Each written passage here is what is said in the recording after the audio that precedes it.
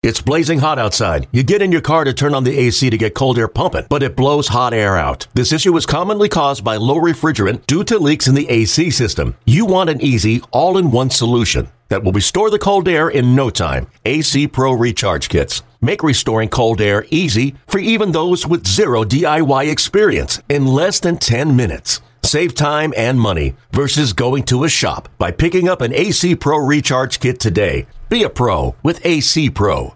The following is a presentation of A's Cast, your free 24/7 nonstop destination for A's baseball. Go to athletics.com/A's Cast to download the app. Restrictions apply. This is Green and Gold history.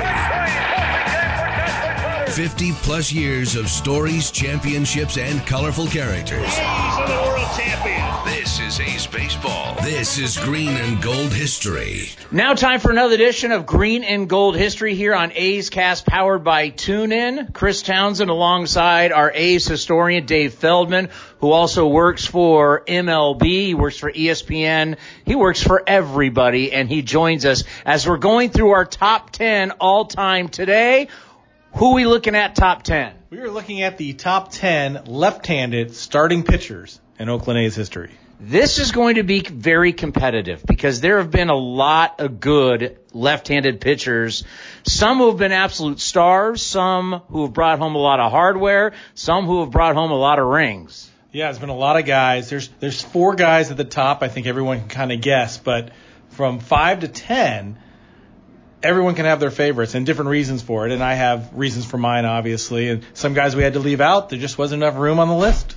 Well, that's the bottom line. We always have to look at the alternates, the guys who could make the top 10. Who are the guys that just couldn't sneak in? So here's some honorable mentions for you. Dave Hamilton. Dave Hamilton was the 5th starter for the A's in the 72 to 74 years when it was a 4-man rotation. It's tough to be the 5th starter in a 4-man rotation, but Hamilton, when they needed him, was there, and he came back to the A's in 79 and 80, but just never really got the opportunity. Tim Conroy. Tim Conroy made his Major League debut at age 18, 2 weeks after graduating high school for the 1978 A's. This is the same year as Mike Morgan at 18 making his debut. Conroy was able to work his way back and was part of the A's rotation in 82 and 85, a little left-handed fireballer. Again, you throw 95, 96 in high school in the mid-70s, no one was touching you. And that was the case with Tim Conroy. That's what Charlie Finley saw and thought, we're going to put him in the big leagues right now. That wasn't going to play in the big leagues, not as an 18-year-old throwing the ball straight. But good job for Tim Conroy to work his way back. And you know, with Mike Morgan, I've heard him talk about this. Can you imagine going from your prom?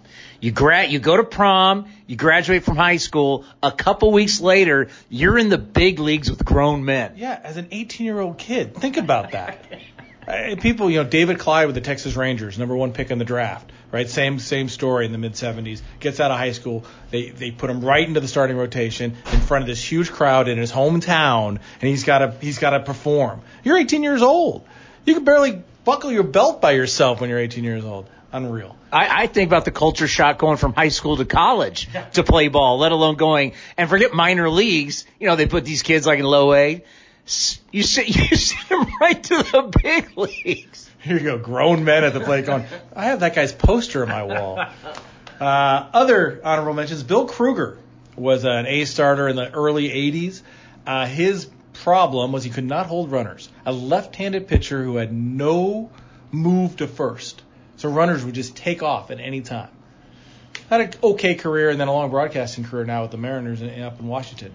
Ted Lilly, who came over in 2002 and 03. I always remember him in Game 3 of the ALDS in Boston in 2003.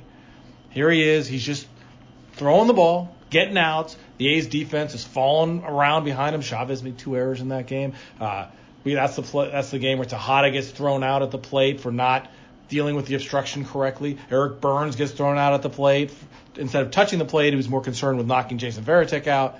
And there's Ted Lilly just on the mound, calm. The whole crowd's doing that Lilly chant. He's calm, just retiring guys. I'll never forget that from Ted Lilly. Dana Evelyn, who was part of the A's rotation in the late aughts. And friend of the show, Travis Blackley, and who was huge in 2012 and none bigger than, as you mentioned just recently, in Game 161 of that year. Travis Blackley, the A's definitely do not win the division without the contributions of Travis Blackley down the stretch in 2012. A couple all names for you. How about Steve Wojciechowski, Gorman Heimmuller, John Henry Johnson, one of the best names for a pitcher, Josh Outman, and of course Lenny DiNardo. Could have been a good painter with that name. And then two guys I want to mention, just great names. One, probably not thought of as an A's pitcher, but that was Tommy John. Tommy John finished the 85 season with the A's. He was 42 years old. Made 11 starts, went 2-6, had an ERA over 6. His time had come, right? This was 42 years old. You had a great career. You had the surgery back in 75. You missed the whole season, but you pitched. You've been great. You know what? The end of that year, he signs with the Yankees and pitches 4 more seasons, quality seasons for the Yankees. Retires at the age 46 with 288 wins. If someone should be in the Hall of Fame who's not, I'm starting to think Tommy John deserves to be there.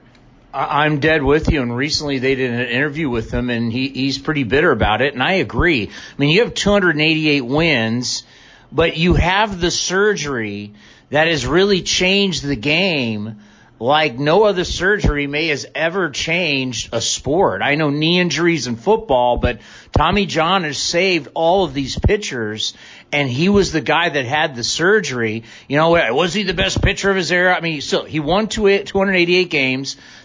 Longevity, unbelievable. But I think you throw in the surgery. How does the Veterans Committee not put him in? Yeah, you got to. What his contribution to the game is huge. And like you said, to come back after the surgery, in your 30s, he came back with had his best years of his career with the Dodgers and the Yankees in the late 70s, and still ends up pitching, again, until he's 46 years old, till 1989. He's still pitching in the big leagues.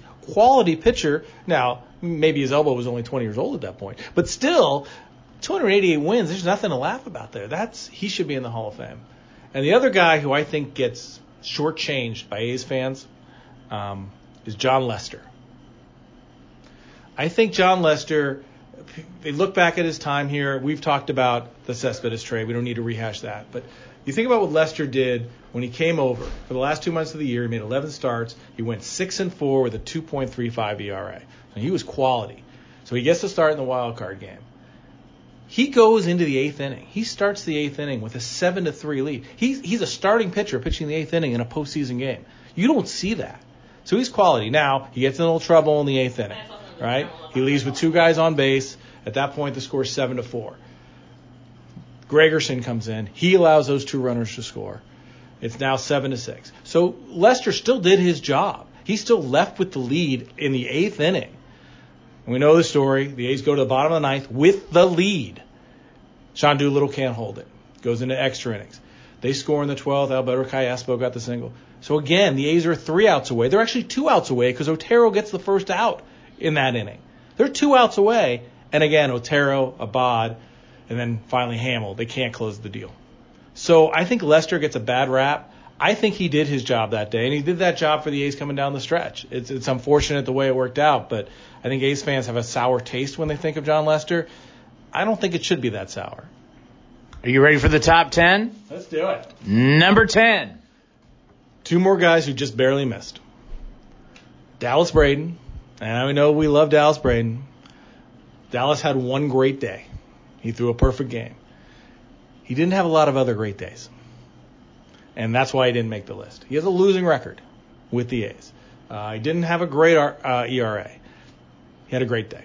And the other guy is Scott Kazmir, another guy who had a really fantastic season with the A's in 2014. He just missed. So who does that leave us with at number 10?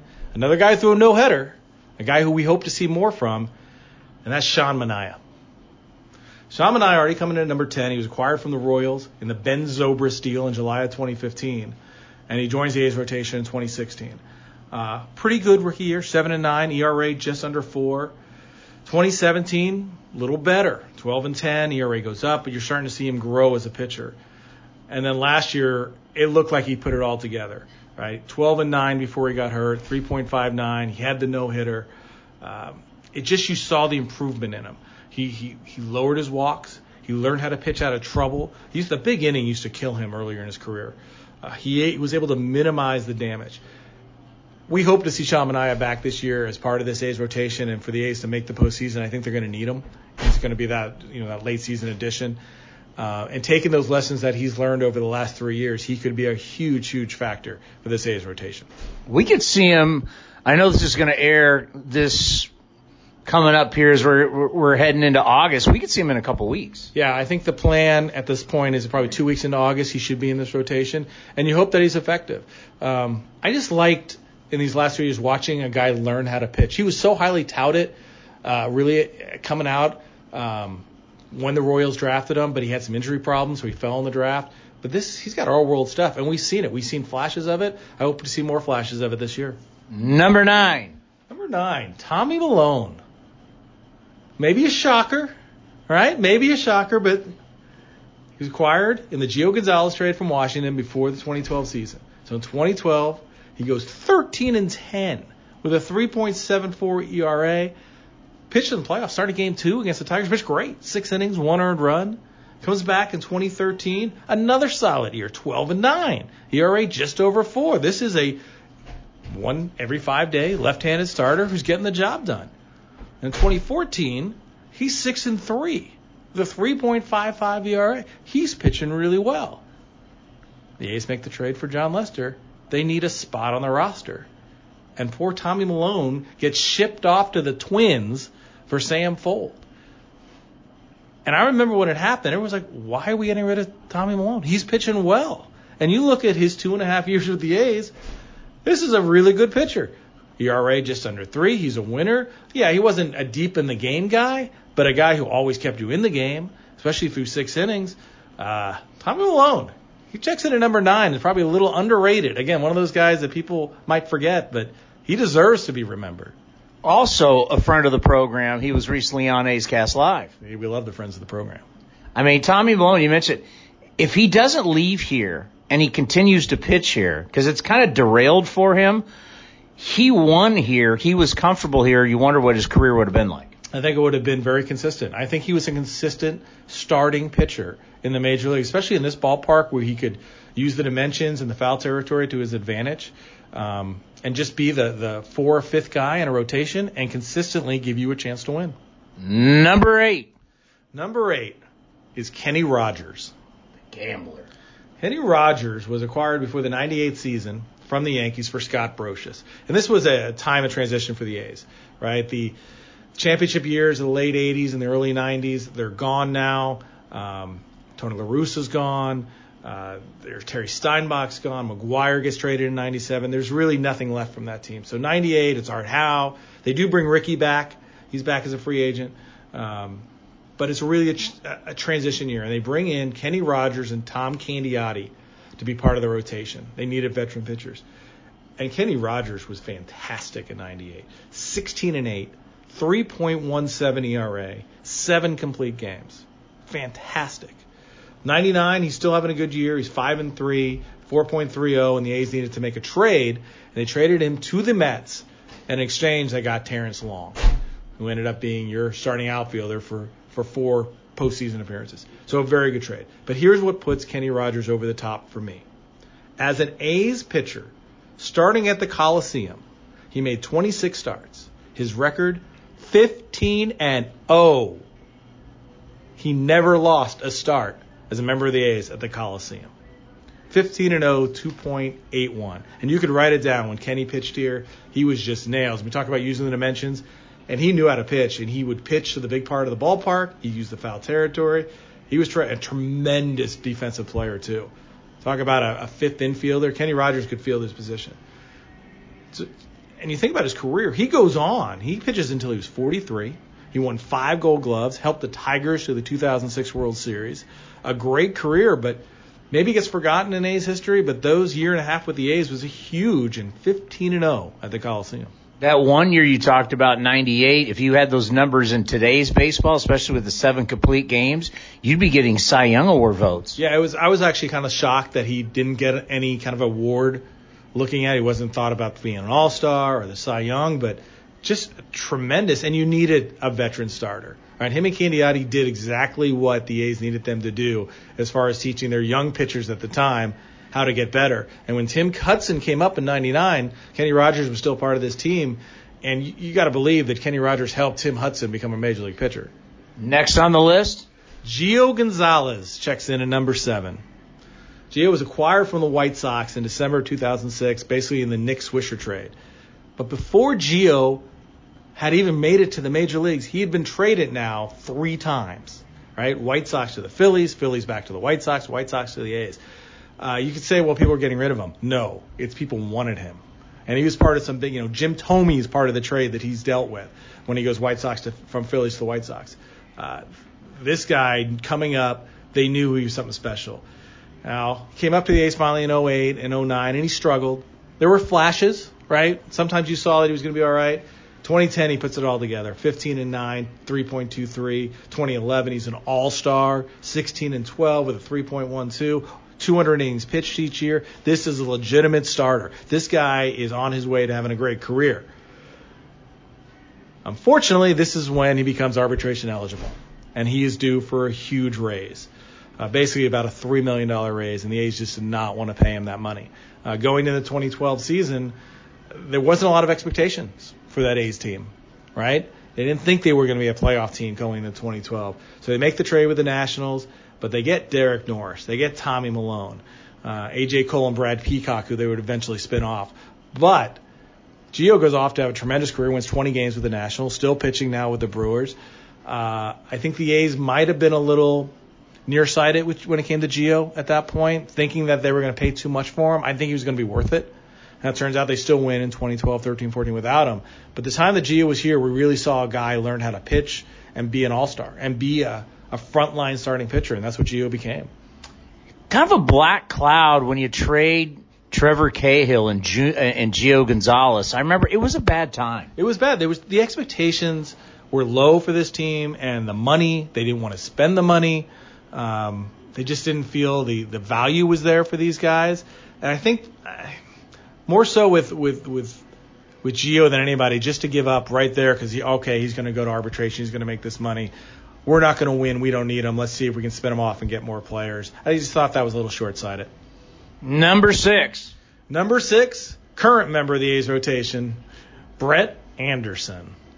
Now, another big trade. He was acquired from the Diamondbacks with Chris Carter, with Aaron Cunningham, with Dana Evelyn, with Carlos Gonzalez, with another left-handed starter, Greg Smith. That's a lot of guys in this trade in exchange for Dan Herron and Connor Robertson. And at age 21, he joins the rotation in 2009. And his career pretty much derailed by injuries with the A's for the most part. But he pitched 2 of the most important games that I've seen a left-hander pitch for the A's, especially in the late 2000s, early 2010s. In 2009, as a rookie, he goes into Fenway Park. Well, what else is going on that night at Fenway? John Smoltz is making his Fenway debut for the Boston Red Sox. And it is Nomar Garcia-Parra's return to Fenway as a member of the A's.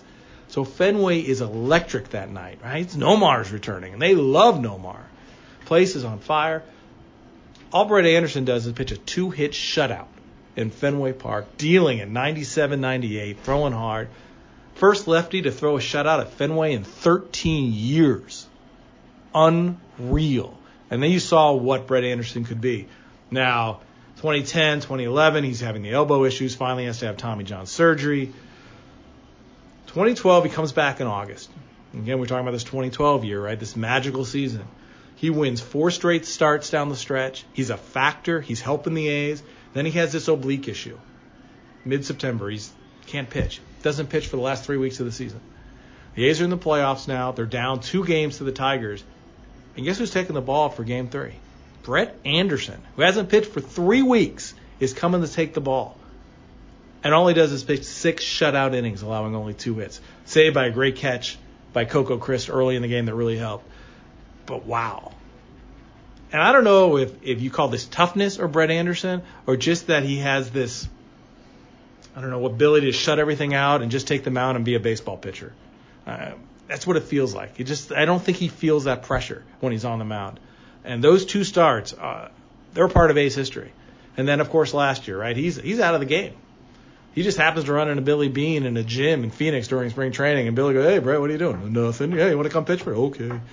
And he ends up being a factor for the A's. And then this year, He's 9-6. He's got a chance to really surpass his most wins in a season, which is 11 in 2009. He already had 9, maybe having his best season. Brett Anderson, unbelievably, number 6 on this list.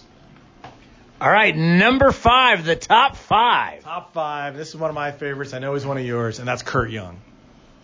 Good friend of the program. You know, we love Curt, and what a pitching coach. Look at what the San Francisco Giants are doing over there, turning around this season. They're doing it with pitching. You know, all these games that they're playing, they're going in extra innings, and they're all 1-1 games or 2-2 because they don't give up many runs, and a lot of that is due to Curt. And Curt was a great pitching coach for the A's. As a pitcher for the A's, he 81 draft pick out of Central Michigan, comes up in 1983, and I'll remember this. His first major league start was against Texas. And he got hit around a little bit, and Bill Rigney was doing the A's TV that night. And Bill Rigney kept saying he was too true. He's too true, meaning his ball was just right down the middle of the plate. He had to learn how to work the corners. And that's what he did. And by 86, he established himself in the rotation, 13-9 in 86, 13-7 in 87. He's 11-8. He's the 5th starter on that A's rotation in 88 and 89. 89 to win the World Series. Curt didn't get a chance to pitch in the World Series, definitely because of the earthquake. There's a good chance he would have started Game 3 because Bob Welch, who was supposed to start, was injured, and Curt was told to get ready to warm up. And then the earthquake, we know the rest of the story. Here's a story you might not know. So the A's win the World Series at Candlestick, and we're in the locker room. I happen to be in the locker room as the celebration's going on. You know, it's a little muted because of the earthquake. It's not so much of the champagne, but they're still having a good time. And Michael Segueras is getting the A's pitchers together to take a picture. And he's got Stu. He's got Welch. He's got Mike Moore. He's got Storm Davis. He's got them all framed up. He's ready to go. And Stu stops him. And he starts looking around. He goes, "Where's Curt? Where's Curt?" And there's Curt just kind of going, "Curt, you're one of us. Get in here. Get in here." Stu making sure Curt Young is in that photo. And that photo, you can see it. It's down in the A's clubhouse now, the 5 of them. And Curt's got the biggest smile on his face. What a teammate that Curt Young was. And what a good pitcher. Career with the A's, 65-51. He had 15 complete games, 3 shutouts. Again, he's sort of what Tommy Malone would have been if he stayed with the A's. Just a consistent 4 or 5 starter who always gave you a chance to win. And I think the thing that his signature as a pitching coach has always been his ability to mold young pitchers into great pitchers or into pitchers who could get you outs. Because not all pitching coaches do well with young guys. I think that's a great way to put it. He taught pitchers how to get outs. He used what the pitcher had, and he worked with them, with their stuff. He didn't try and change those pitchers. He used their strengths and minimize their weaknesses. He's a really smart baseball guy. He sees things, and he's got that low-key kind of way about him, and you think he doesn't get fired up. Curt Young gets fired up. And Curt Young has a way to motivate these players and get the best out of them. And we saw it here in Oakland, and the Giants are seeing it now. All right, now we're getting to the top 4, and there's a lot of hardware with this group. There's rings, there's Cy Youngs. The top 4 all-time left-handed pitchers in A's history here on Green and Gold, our history segment on A's Cast powered by TuneIn. This is going to be very tough. Number 4. Number 4 is Mark Mulder. 2nd overall pick in the 98 draft, and I remember this. Who were the Phillies at the first pick, and who were they going to take? Were they going to take Mark Mulder or Pat Burrell? Because he was the other big name. He was the big offensive player, and as soon as they took Pat Burrell, the A's jumped on Mark Mulder. And I still remember Mark Mulder, after being drafted, comes out to the Coliseum, right? He's going to throw a bullpen.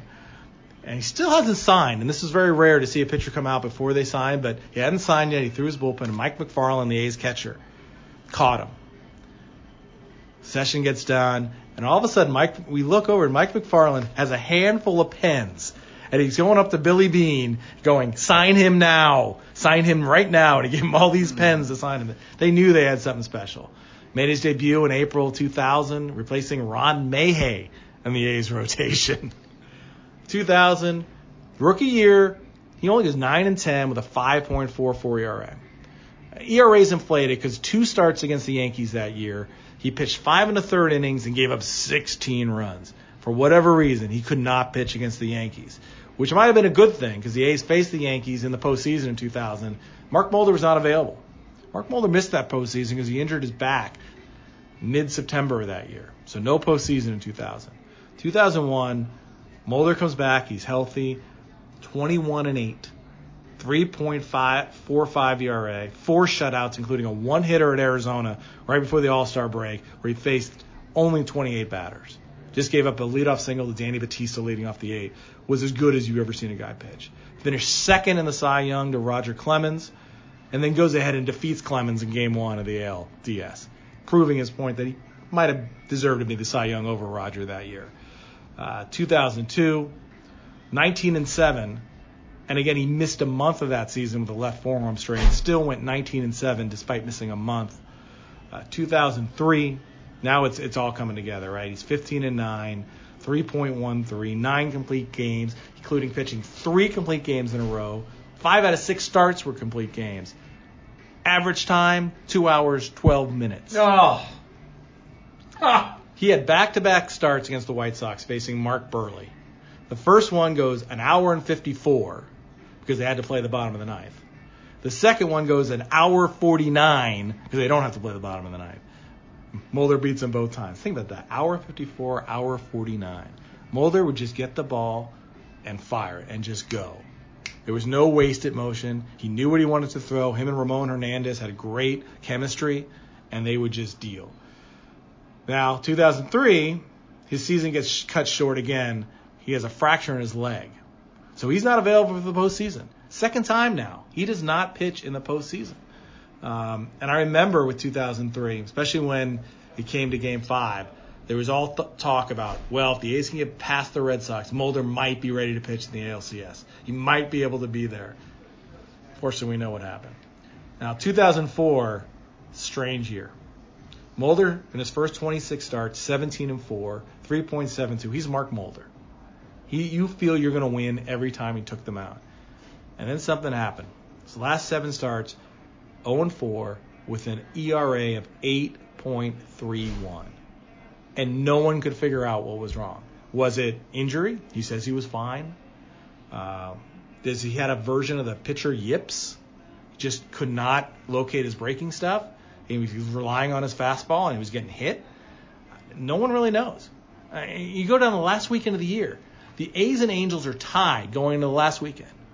So whoever wins 2 out of 3 is winning the division. And then Mark Mulder's got the Game 1 start on Friday night. He only goes 2 innings, gives up 4 runs, puts the A's in the hole, and the A's end up getting killed that game. They blow the game on Saturday, and they lose the division. And a lot of it is because of Mulder's shortcomings that year, for whatever happened. And it's just a mystery. And I remember talking to him when he was an A's broadcaster a few years back, and he still didn't have an answer for what happened at the end of 2004. We know at that point the A's traded him to the Cardinals in exchange for Derek Barton, Kiko Calera, Dan Herron. Dan Herron was very good for the A's. And Mulder had a good 2005 year with the Cardinals, but after that it was nothing but arm injuries and disappointment. So in a way, the A's got out when they could, which made sense. But it's tough to think back to what could have been without the injuries and without the weirdness at the end of 2004. He so looked the part. Tall, handsome, great stuff. I mean, he had it all. All right, top 3. So now we're looking at 70s guys versus the kid from USC. Who is number 3? Number 3 is Ken Holtzman. Acquired from the Cubs for Rick Monday before the 72 season. He had already thrown 2 no-hitters with the Cubs when the A's acquired him. He'd been a major league pitcher for 6 years. He was only 26 years old. One of those no-hitters, he didn't even strike anybody out. Because Ken Holtzman, much like Mulder, was all about getting the ball and throwing it. He wanted the quickest games possible. You want fun stories? Ask Ray Fosse about catching Ken Holtzman. Just, let's go. And it was all fastballs. He didn't mess around with breaking balls. It was all fastballs. Let's go. He was just able to pinpoint control. 72, he goes 19-11. He's an all-star. 73, 21-13. 74, he wins 19 games with an ERA just over 3. He's the Game 1 starter in all 3 of those World Series. Game 1 starter is Ken Holtzman. He made 7 World Series starts. The A's were 6-1 in those 7 World Series starts. Guess what? He could also hit a little bit. In the 73 and 74 World Series, he goes 4 for 7, 3 doubles, and a home run, including Game 5 against the Dodgers in 74, where he opened the scoring. Ken Holtzman with the bat is making a difference. couple big world ALCS starts, right? 1973, Game 3. He pitches an 11-inning complete game. The A's win it 2-1 on a Bert Campaneris walk-off homer. In 75, when Catfish Hunter had already been gone, Ken Holtzman starts Game 1 and Game 3 of the ALCS. He started Game 3 on 2 days rest. Finally, started the 76 season. It's when Reggie wants to get out of Oakland. He's holding out the whole thing. They make a deal with Baltimore, and Ken Holtzman goes with Reggie to Baltimore. The A's get Don Baylor and Mike Torres, but it ended Holtzman's A's career, but what a career it was. I think sometimes he gets lost with how great Catfish was, but Ken Holtzman was right there. And he, again, Game 1 starter in all 3 World Series. I remember interviewing him here recently, and he talked about when he first came up, the pressure, because he was being dubbed the next Sandy Koufax, the great Jewish left-hander.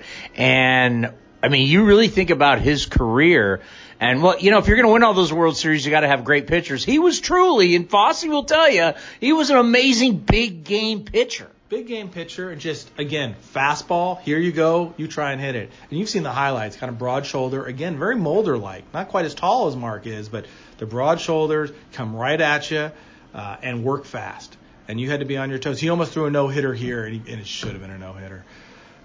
2 outs in the 9th. Tom Verizor, it's a fly ball to center. And Billy North, I don't know what he was doing. He says he lost it in the sun. It looked like he just misjudged it. He was floating around, the ball drops, he was given a hit. Should have been 3rd no-hitter for Ken Holtzman. Should have been. Just missed. Number 2, is it Vida or is it Zito? Barry Zito is number 2. The 9th pick of the 99 draft out of USC, which was his 3rd college. But he made his major league debut in July, right? Just a year after he was drafted, against the Angels. In the 5th inning of a game that the A's have the lead, the Angels load the bases with nobody out, and all Barry Zito does is strike out Mo Vaughn, Tim Salmon, and Garrett Anderson. And we think, I think we got something special here, boys. This guy, he's got nails on the mound. He's not rattled. 2000, he ends up going 7-4 with a 2.72 ERA and 14 starts. The A's are trailing in the ALDS to the Yankees, down 2-1. He gets the Game 4 start at Yankee Stadium as a rookie against Roger Clemens. He wins the game. And you look back at Zito, he had some big postseason starts. The Jeremy Giambi slide game, right? Game 3 here. Zito pitched it 8 innings, only 2 hits. He gave up a solo homer to Posada, cost him the game. Wins 2002 ALDS Game 3 in Minnesota. He gets the win. Game 2 of 2003 here, which might have been the boringest postseason game I've ever seen because Zito was so good. The A's beat the Red Sox and Tim Wakefield 5-1, and there was no contest because Zito was so good. And then think about 2006 and the ALDS. Game 1 in the Metrodome against Johan Santana. He only goes 8 innings and gives up 1 run. This is big-time pitching from Barry Zito. The 2002 Cy Young Award winner, 23-5. The 2.75 ERA. In his A's career, he had a winning percentage of over 600, an ERA of just over 3.5, a 3-time All-Star. Part of that A's rotation from 2000 to 2006, and he comes back right in 2015. After being out a year of baseball, he decides he wants to go pitch in Nashville, be part of the music scene, and still pitch. And he actually gets to come back to the big leagues and make a couple starts in September. It's a great story, and Barry Zito. He's the number 2 left-handed starter in Oakland history. And then the guy who was a star of stars. I mean, he was on Time Magazine, for God's sakes. The great Vida Blue. Vida Blue is number 1. Vida Blue was an A's pitcher from 69 to 77. Finished with 124 wins, second most in Oakland history, only to Catfish, who had 131. But he's the Oakland all-time leader in starts, complete games, shutouts, strikeouts. 3-time All-Star. Comes up in 1970 with his second cup of coffee. Throws a 1-hit shutout at Kansas City. Right, gives up his only hit with 2 outs in the 8th inning to Pat Kelly. 2 starts later, gets his no-hitter against a Minnesota Twins team that has Carmen Killebrew on it and Tony Oliva, great players. And then 71. AL MVP and Cy Young. 24-8, 1.82 ERA, 8 shutouts. He throws 312 innings. He made 39 starts. He completed 24 of them. And he struck out an Oakland record 301 strikeouts. 301. And then crowds on the road when Vida Blue pitched were 85% larger when Blue was the starting pitcher. Almost 13,000 fans per game more when Vida pitched. He was the all of baseball. He was started the All-Star game. Covers of the magazines. Vida Blue. Fantastic. Now, 72 happens, and that's when the holdout with Charlie, and it's kind of a lost year for him. But comes back, 73 is a 20-game winner, and now 22 wins in 75. A's teams are getting a little worse. He still gets 18 wins, 14 wins. Postseason, 1972, again, mostly out of the pen. He saves Game 5 of the ALCS with 4 shutout innings, putting the A's in the World Series. And he saves Game 1 of the World Series, pitching 2 1/3 innings. So he gets a bad rap for his postseason because he never won a World Series game. But that was a pretty important save, Game 1, coming out of the pen. And in the 74 ALCS against Baltimore, 2-hit shutout, beats Jim Palmer 1-0. Vida Blue could step it up with the Blue Blazer. Probably the last of the A's, right? It's already coming into the 78 season. Vida Blue's still part of the A's, and everybody else is gone. Joe Rudy's gone. Campy's gone. Rich, they're all gone. So it's time to trade him, and they trade him to the Giants. And how good's Vida Blue? The A's get 7 players in return for Vida Blue. It's a 7-for-1 deal. 7-for-1. That's how good Vida Blue was. And then Vida has a good career with the Giants, with the Royals, back to the Giants. There was a little off-the-field issue, but he came back from that. And he was actually set to rejoin the A's in 87. He was going to go to spring training with them. Something happened. We're still not sure what. And it didn't happen, but no one can take away what he did with the A's. Just, again, 124 wins, that 1971 season, the 3 World Championships, the 5 division titles in a row. And it's all about Vida Blue being part of that rotation. You know, recently we had Blue Moon and Vida on together, and talking to them, you think about where they are in their life and the way they look out on this field and the appreciation that all of these guys have that the A's are going to keep this field. They're going to change the stadium, but they're going to keep the field because so much of their greatness and their lives were on this field. And it's just so much fun to talk to Vida because he's such a great man. He is. And, he's part of the community. It's with his time with the A's and his time with the Giants. He's part of the Bay Area sporting fabric. And I remember when I was younger going out at night in the city, and you'd always run into Vida Blue. And he was the nicest guy. He talked to everybody, and people recognized him. And it wasn't that's a superstar. It was one of us. Vida's one of us. And he's had a great career. He's having a great post-career. And he's really part of the fabric of this Oakland A's history. All right, let's go down the top 10. Number 10. A's top left-handed starting pitchers, Sean Manaea. Number 9, Tommy Lalone. Number 8, the Gambler, Kenny Rogers. Number 7, Gio Gonzalez. Number 6, Brett Anderson. Number 5, Kurt Young. Number 4, Mark Mulder. Number 3, Ken Holtzman. Number 2, Barry Zito. And number 1, Vida Blue. Top left-handed starting pitchers all time for the Oakland Athletics. You have been listening to Green and Gold History with Chris Townsend and David Feldman right here on A's Cast, powered by TuneIn. This has been a presentation of the Oakland Athletics.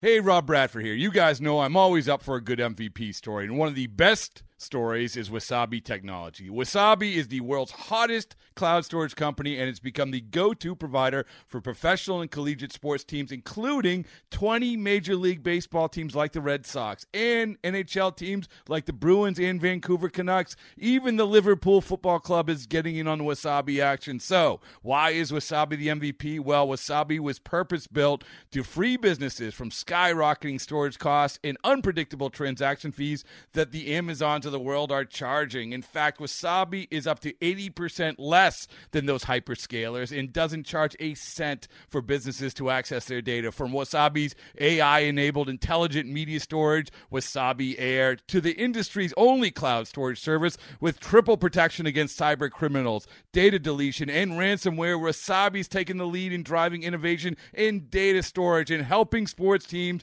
to unleash the power of their data. Wasabi, another Boston-based championship team.